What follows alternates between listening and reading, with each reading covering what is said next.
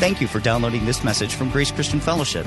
We pray that you receive encouragement from the study of God's holy word and that you will grow in the faith and understanding of our Lord Jesus Christ.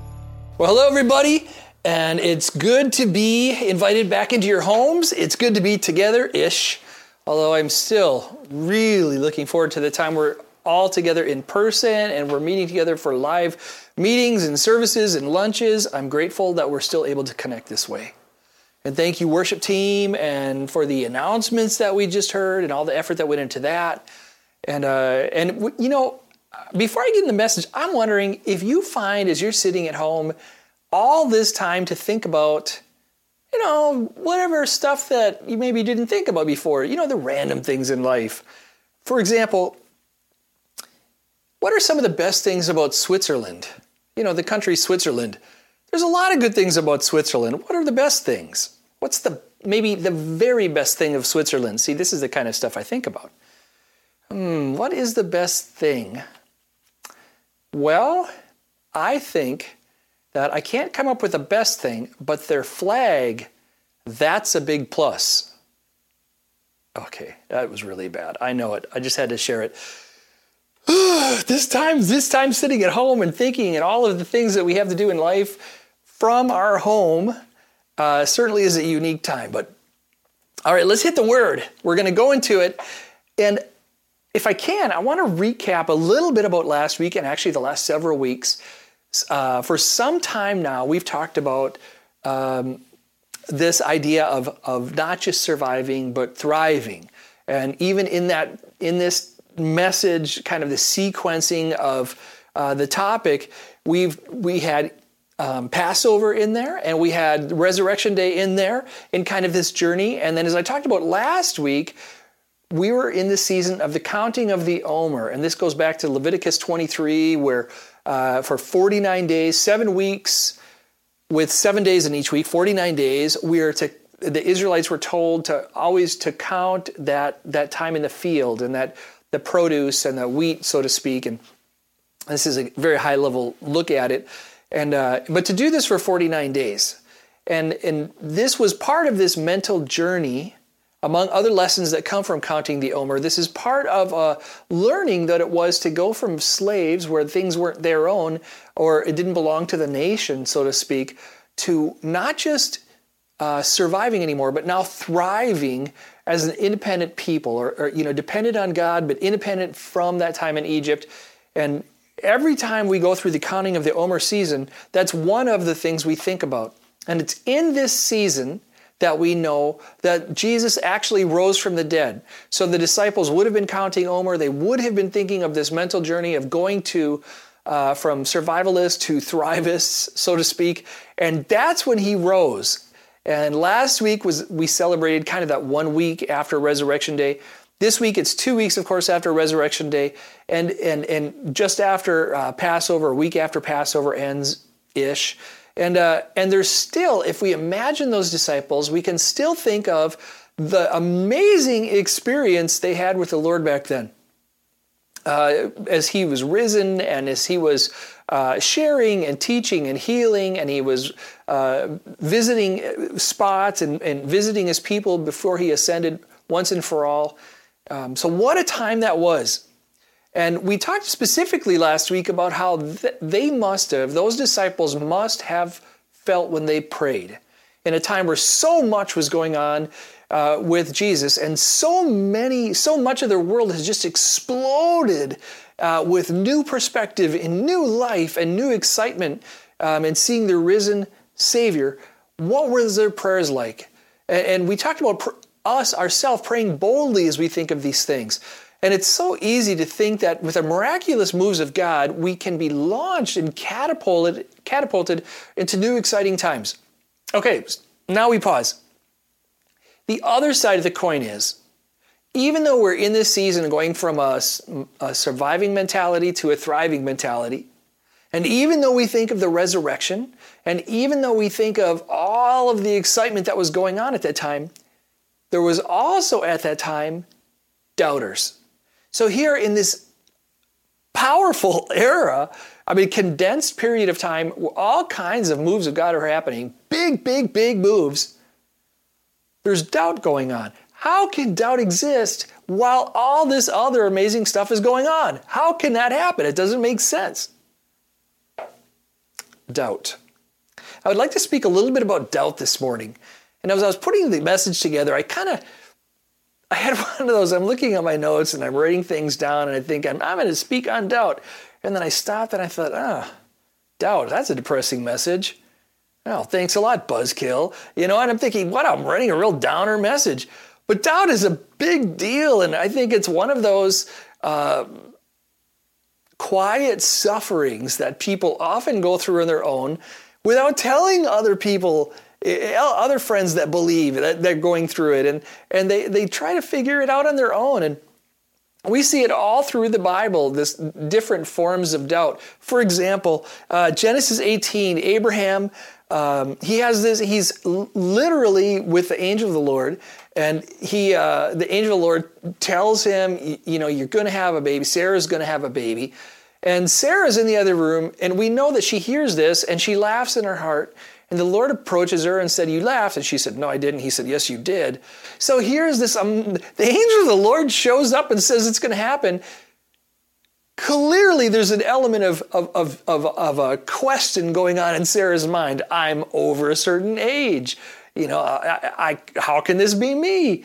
We think the Lord can do anything he wants. So this miraculous event happens in Abraham's life, but yet there's still a form of a doubt connected to it. And of course, God follows through with his word. She has Isaac, and the story is good. What about this? Another expression of doubt. This is another theophany, another time where the angel of the Lord shows up to Gideon. And he tells Gideon, I'm going to use you to free my people from the Moabites. And Gideon's, okay, if it's really you, show me a sign. Hello, you're with the angel of the Lord. Are you kidding me? You want a sign and you're with the angel of the Lord? So even then he wanted a form of proof. What should have been an amazing moment in Gideon's life, he still needed a form of proof for this. Another question we see in scriptures, Jacob wrestles with God. It's another theophany, and the Lord shows up in a human form, and he's wrestling with Jacob and wrestling with Jacob. Now, we don't specifically know that Jacob has a doubt here, but what we do know, or what we could use our reason and our common sense for, I've got to think at some point in the night, Jacob is wondering as he's grappling and wrestling for hours, right? We believe it's hours that this is going on. Do you think Jacob ever wondered, what on earth is going on here? Why am I wrestling with the Lord? I've got to think his mind had clarity at some point, and that would pop in there. It's an amazing event. I can't imagine what he was thinking. So then we see more. There's even more. For example, John the Baptist, he baptizes Jesus, and he sees the dove come from heaven and the voice, this is my son, and I'm pleased with him. And later John is captured and he's in prison. It's before he's beheaded. And he sends his disciples to Jesus to ask him, are you the one? Hey, John, don't you remember the other experiences? Powerful miracles, but yet you still wanted verification that Jesus was the one. And you knew he was the one. You had said earlier, John, that you yourself recognized that he was the one. So even then, there was a form of questioning going on with him. Another example, Israel and the golden calf. Moses is on the mountain getting some of the law, and they see the clouds and all of the action. And the Lord had literally a physical manifestation in cloud form by day and fire by night. And at the time, the Israelites are watching this, and they're like, he's been up there a long time. Let's just make a golden calf. Right under the presence, the manifestation of God. There's a form of doubt there. Now, my last one, and I'm not going to pick on this poor guy.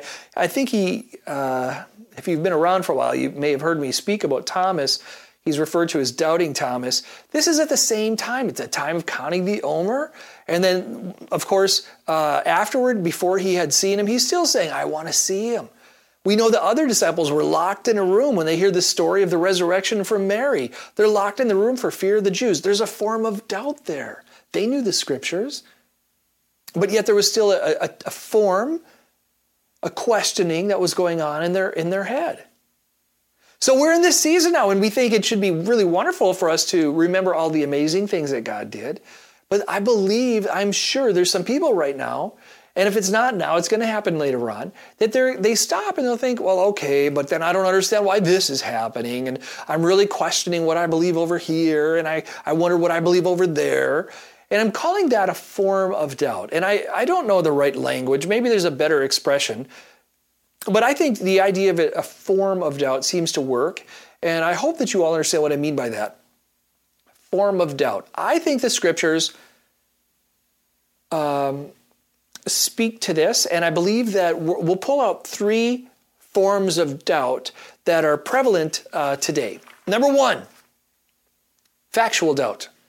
And this is one that people seem to experience a couple times in their life. Once before they come to faith, if they come to faith as an adult. If they come as a child, then they seem to experience this in their teenage or early 20s. Teenage years, early 20s perhaps. But they do visit this. It's just a bit different than people who come to accept the Lord as their Savior a little bit later in life. And this is just my own observation on this, but I do believe everybody goes through a form of factual doubt. And factual doubt to me is where people want hard evidence that Jesus is the Lord, that God is God, that God made the universe, and they want hard proof. How do I know that this happened? And they'll go through a long list of things, hard proof things. Well, prove that the earth was made by God. Prove that Jesus rose from the dead. There's a number of different types of things they ask for. General questions are, one would be, is the Bible real? And this is a form of factual doubt that believers will search out sometimes. Is the Bible real?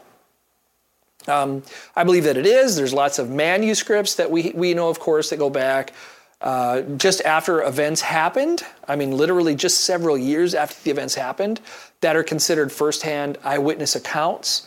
There's archaeological evidence to scriptures. The existence of ancient Nazareth is one of the most recent things. There's proof of one of Jeremiah's scribes, which is quite a powerful archaeological discovery. There's ancient, the city of David, which is actually connected to, it's part of Jerusalem, but there's more evidence that the city of David, in fact, does exist according to biblical specifications. And I could go on and on about some of the archaeological evidences that's there. The fact that we can look at over 40 authors, well over 500 years, as they're writing their manuscripts out, and we can assemble all of those things and find a cohesiveness from one to another is powerful evidence. It really is powerful evidence. And if we just looked at just that aspect, that would bring credibility to the very nature of the Bible being the Word of God. Another question that people will ask is proof of the resurrection.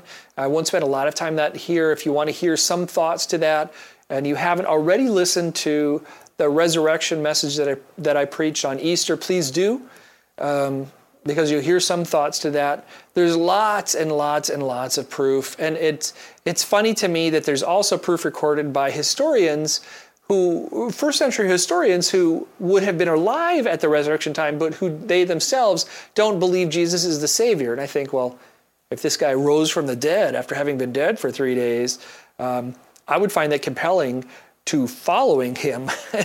I think it's interesting that they didn't in fact follow him, but yet they write about the experiences. Another question that factual doubters sometimes will ask is the predictive prophecies of the Messiah. We know there's over 120 prophecies in the Old Testament talking about the coming Messiah and what he'll be doing and how he'll be described. Some of them, for example, he'll be born in Bethlehem. He'll enter Jerusalem on a donkey colt. You know, the fact that it's a donkey colt versus just a regular donkey, that's a different thing. And of course, we know he did that. His hands and feet are pierced. He's wounded in the side. There's no broken bones that would occur in his life. This is very important, actually, for many for many reasons, but it was prophesied, it was predicted that he would have these things. And we can go on and on and on. And mathematicians talk about the likelihood of just 50, I think is 7 to 10 of these all occurring for the same person. But there's over 120. And the mathematicians say it's so difficult to believe. The math odds are astronomical that one person can have 7 to 10 of these, fulfill 7 to 10 of these prophecies. But now we find that there's actually over 120, and it's just it's amazing. It's amazing, these prophecies that are then fulfilled before he ever dies. And of course, we know that he does die and he is resurrected, and I spoke to that already. The factual doubters want proof like that. Some of them will search hard for things like apologetics, things that will help explain some of these things. It's not apologetics that get us to the point of salvation with the Lord. It's our faith that gets us to the point of salvation in the Lord. And sometimes we have to decide, we have to step off kind of this idea that we understand everything and we just have to go by faith. But I do believe there's lots and lots of evidence for these things. Factual doubters can be pulled from. They can overstudy sometimes, and those are the ones who are usually pulled in too deeply to apologetics to really understand what they're looking for after a while. But in most cases, we find people who start to study and they come to the Lord. They go, wow, as the more I study, the more amazing this is. And it's not uncommon to find somebody who is an atheist or an agnostic who will become a believer and a follower of the Lord because of what they've learned as they've searched out for facts. There was a time, and I think this is a great story, very relevant for this message. Billy Graham was struggling. Now, he was a young man in his 30s. He had already started traveling the world, already been an evangelist, spoken in large venues with a number of people, was a president of a Bible college. I believe it was Northwestern in Minnesota. He had lots of stuff going on. He had lots of shows and had gained some notoriety. He had tent ministries where a number of people had discovered and established relationships with the Lord. So he was really doing very powerful work for the kingdom in his own right. But one of his friends, who was also a pastor, started studying at Princeton. And as the more he studied at Princeton, the more his friends started to question. And he just got into academia. And his friend really thought that academia was the answer. That academia really held, that thought process and that pattern of academia really was something to build a good pattern on. It wasn't the Lord and it wasn't the scriptures. That was nice stuff. But if we could just build on the thought process, then that would be good enough and we could kind of attach to the Lord later on. And he told his friend Billy Graham about this, and he invited Billy to study more deeply. At the same time this was happening, the school that Billy was a president of was considering going for accreditation. And in order to do that, Billy Graham would have to stop traveling and doing his evangelistic work, and he would have to start to study and get advanced degrees on his own because the president of the university needed to have advanced degrees. And he didn't know what to do. He listened to his friend who he respected, and really he could go the academic route or not and really have to rethink his whole ministry. And while this was going on, he himself was starting to go through some questions, some factual doubting questions. He was saying, I don't understand in the scriptures why it says this. I don't understand what that is. Is this actually what you're saying? Is this actually the foundation for what we're supposed to do? And even the great Billy Graham started to question some of these things. So he went to a place in California. He was invited to speak at a retreat center in, I believe it's Forest Hills, California. And he took his Bible and he went into this kind of woods area, and he put his Bible up on a tree stump, and he was just in anguish over what to do and over his own journey and his own certainty and these sorts of things. So as he decided to pray, and he said, he hit this breaking point, and he said, God, I don't have all the answers, but my faith is sure, and I believe that you're God. So I'm going to do what I believe that you would want me to do, and that's just tell more about you. So he finished that prayer, had his meeting that he hosted, that he spoke to, But then from there, he exploded. His ministry exploded. And now, of course, we look back at Billy Graham's life and we see that he spoke to over 210 million people in person.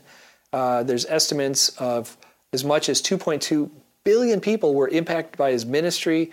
We know at one point he even bailed out Martin Luther King from jail. He spoke in South Africa against apartheid based on the Word of God, had great correspondence with Nelson Mandela on this.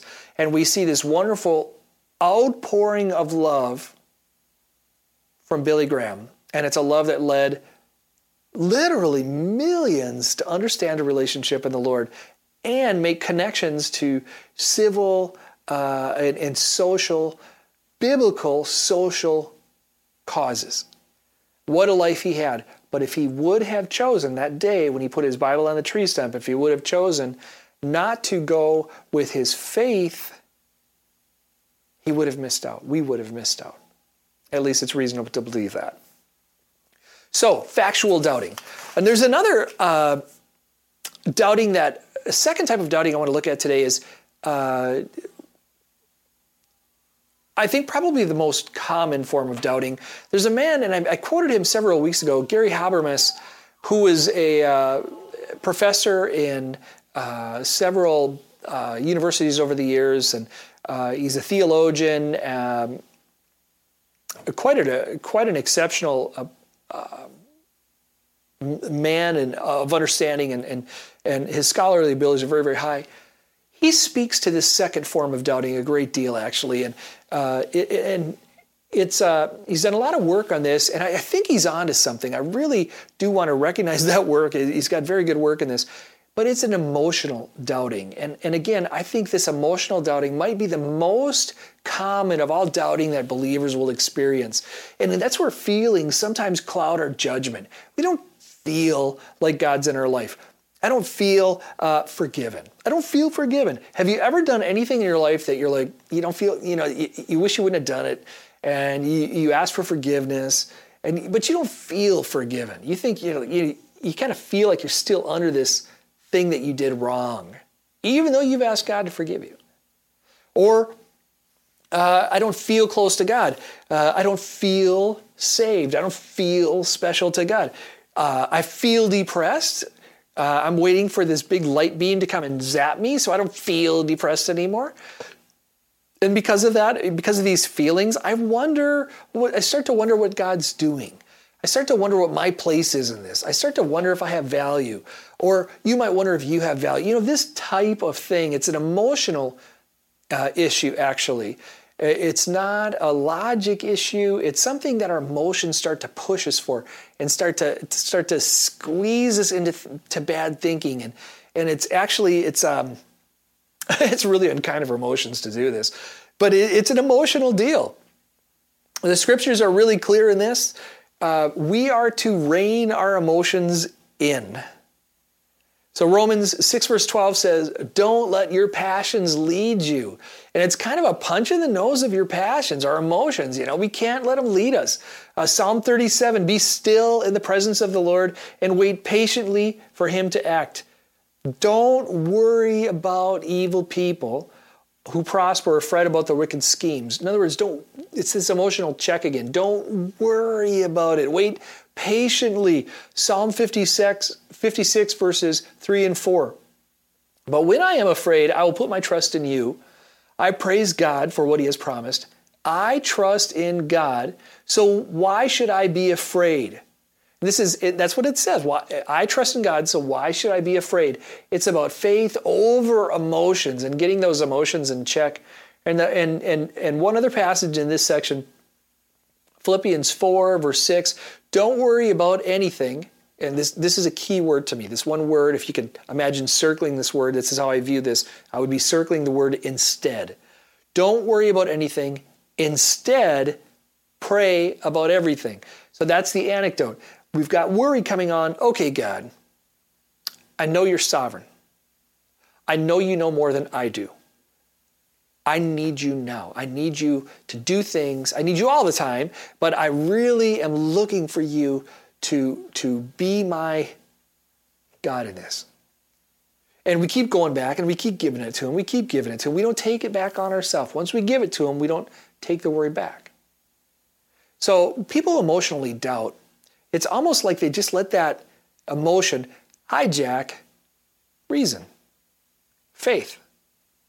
And that's not a good mix. It's not good to have emotions driving our decisions anyway, but it's particularly bad because it can really disrupt the relationship we have with the Lord. So much of what we do is a battle of the mind, and our emotions can really get in there and hijack the mind.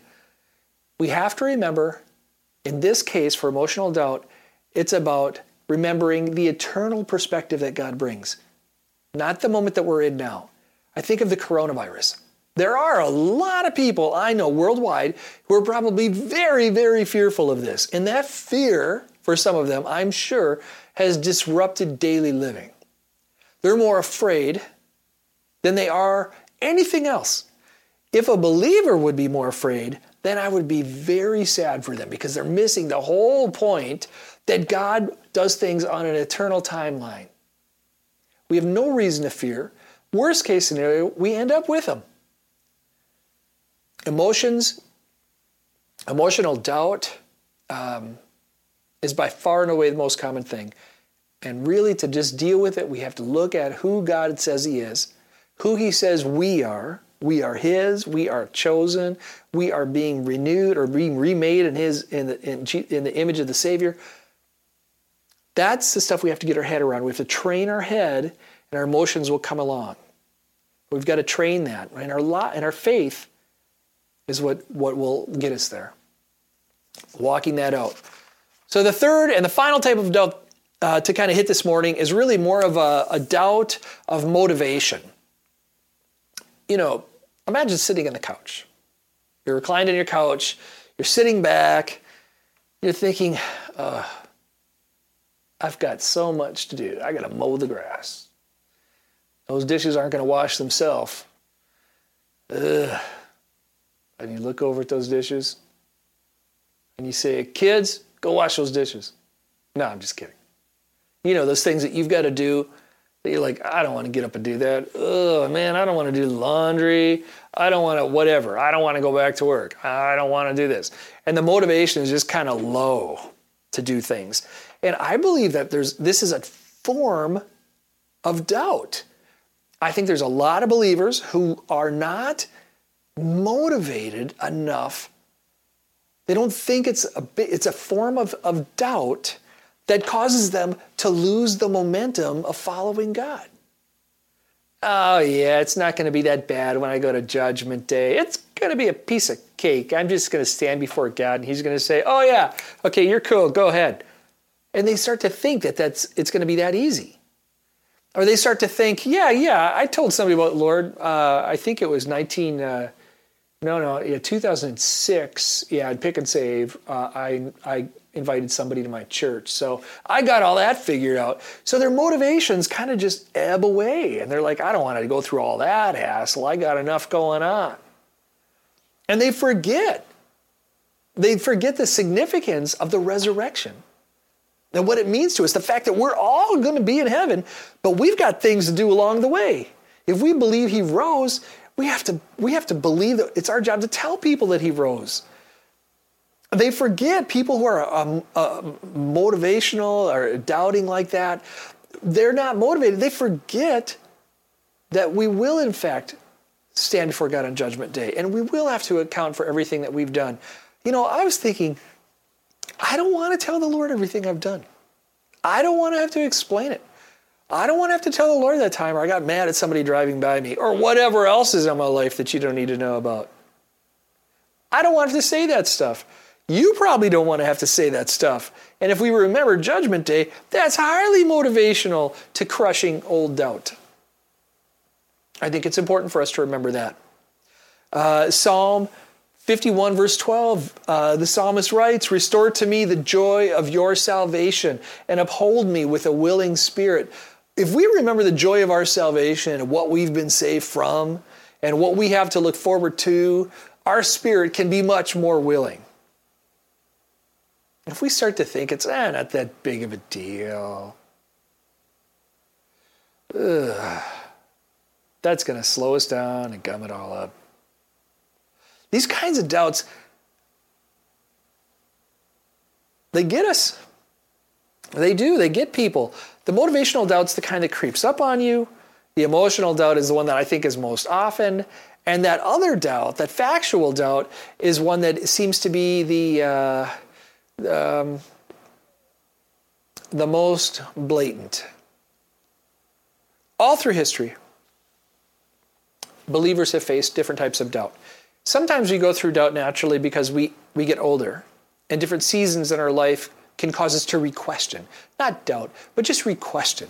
You know, what I used to think of God when I was 10 years old, I understood more when I was 20 years old, that that God is bigger than I thought when he was 10. But in order to get to that understanding, I had to realize that I needed God so much more in life. And then when I was 30, it happened again. When I had kids, when my kids got older, when my kids dated. So both of my daughters, they dated guys. In the beginning, probably like most dads, I doubt that any guy they date is going to be acceptable. But then as I get to know the guy, I'm okay. And in that beginning of the dating relationship, I question, okay, Lord, is this the one? How do I be a good father-in-law? How do I do my part? How do I whatever? So it causes me, those doubt seasons in my life have caused me to go back and really question God and search more for God. I don't think doubt is bad. And the fact that we go through it in different stages in our life, unexpected surprises like coronavirus or loss of jobs, they can cause us to question certain types of things. Grief, that emotion can really drive an emotional doubt. I don't think it's bad to re-question. I think we just have to remember the base of it all. It's our faith. God has been faithful to us, and he will be faithful to us. Sometimes we just don't quite understand how it goes, and we have to remember that big, big picture of eternity is how he makes his decisions. It's not for the year 2020. It's for eternity and how he wants to develop us to his will. So the doubts themselves aren't bad. And the final picture I'll give is this. If you've gone camping and you've been in a tent and you have the wires for the tent, imagine if you haven't gone camping, you can just imagine the ropes, the guide ropes for the tent are stuck in the ground with stakes. When a storm comes, it blows against the tent, and one or two of the stakes or all of the stakes on a side might be loosened or might even come out of the ground. Well, that doesn't mean you just throw the tent away. It means you go out of the tent and you reset those stakes in the ground. You find a better, more firm piece of ground to reset them. Maybe you tie them to the stake in a different way.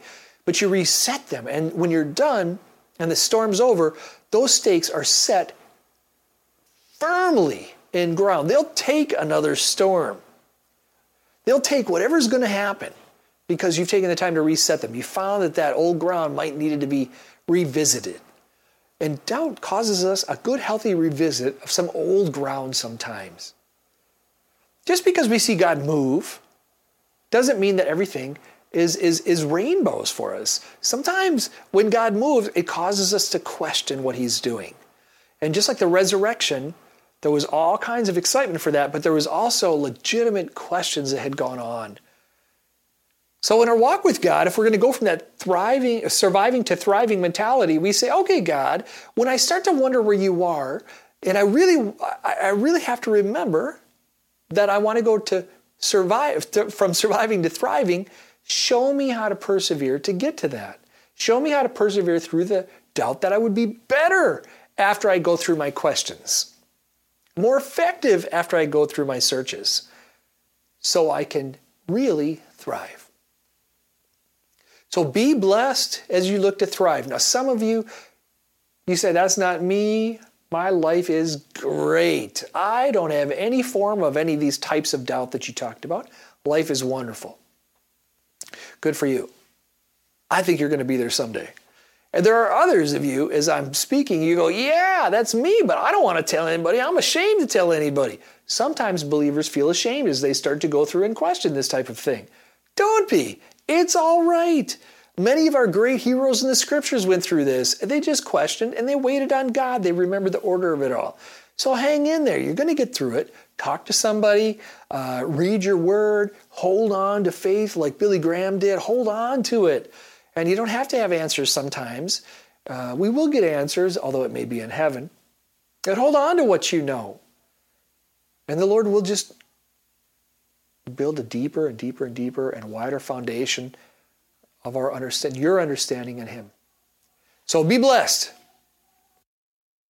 Yevarechach Adonai v'yishmerecha. Ye'er Adonai panav eliecha v'huneka. Yaseh Adonai panav eliecha v'yasem lacha shalom. May the Lord bless you and keep you. May the Lord make His face shine upon you and be gracious to you. The Lord lift up His countenance on you and give you peace. And Lord, I do pray for peace for all of my friends, for all of the people that are watching today, for all of the people who are on the quest to find more of you. We pray for peace in their lives, wisdom for the life's decisions they have, safety and health, help with finances, Lord, all of these things, that they can see the work that you do in their life, that they would be reaffirmed, that their faith would be strengthened. Thank you, Lord, for this time and the great blessing that you bring to our lives and the great blessing that you've given us with each other. Thank you, Lord. So be blessed and have a good week.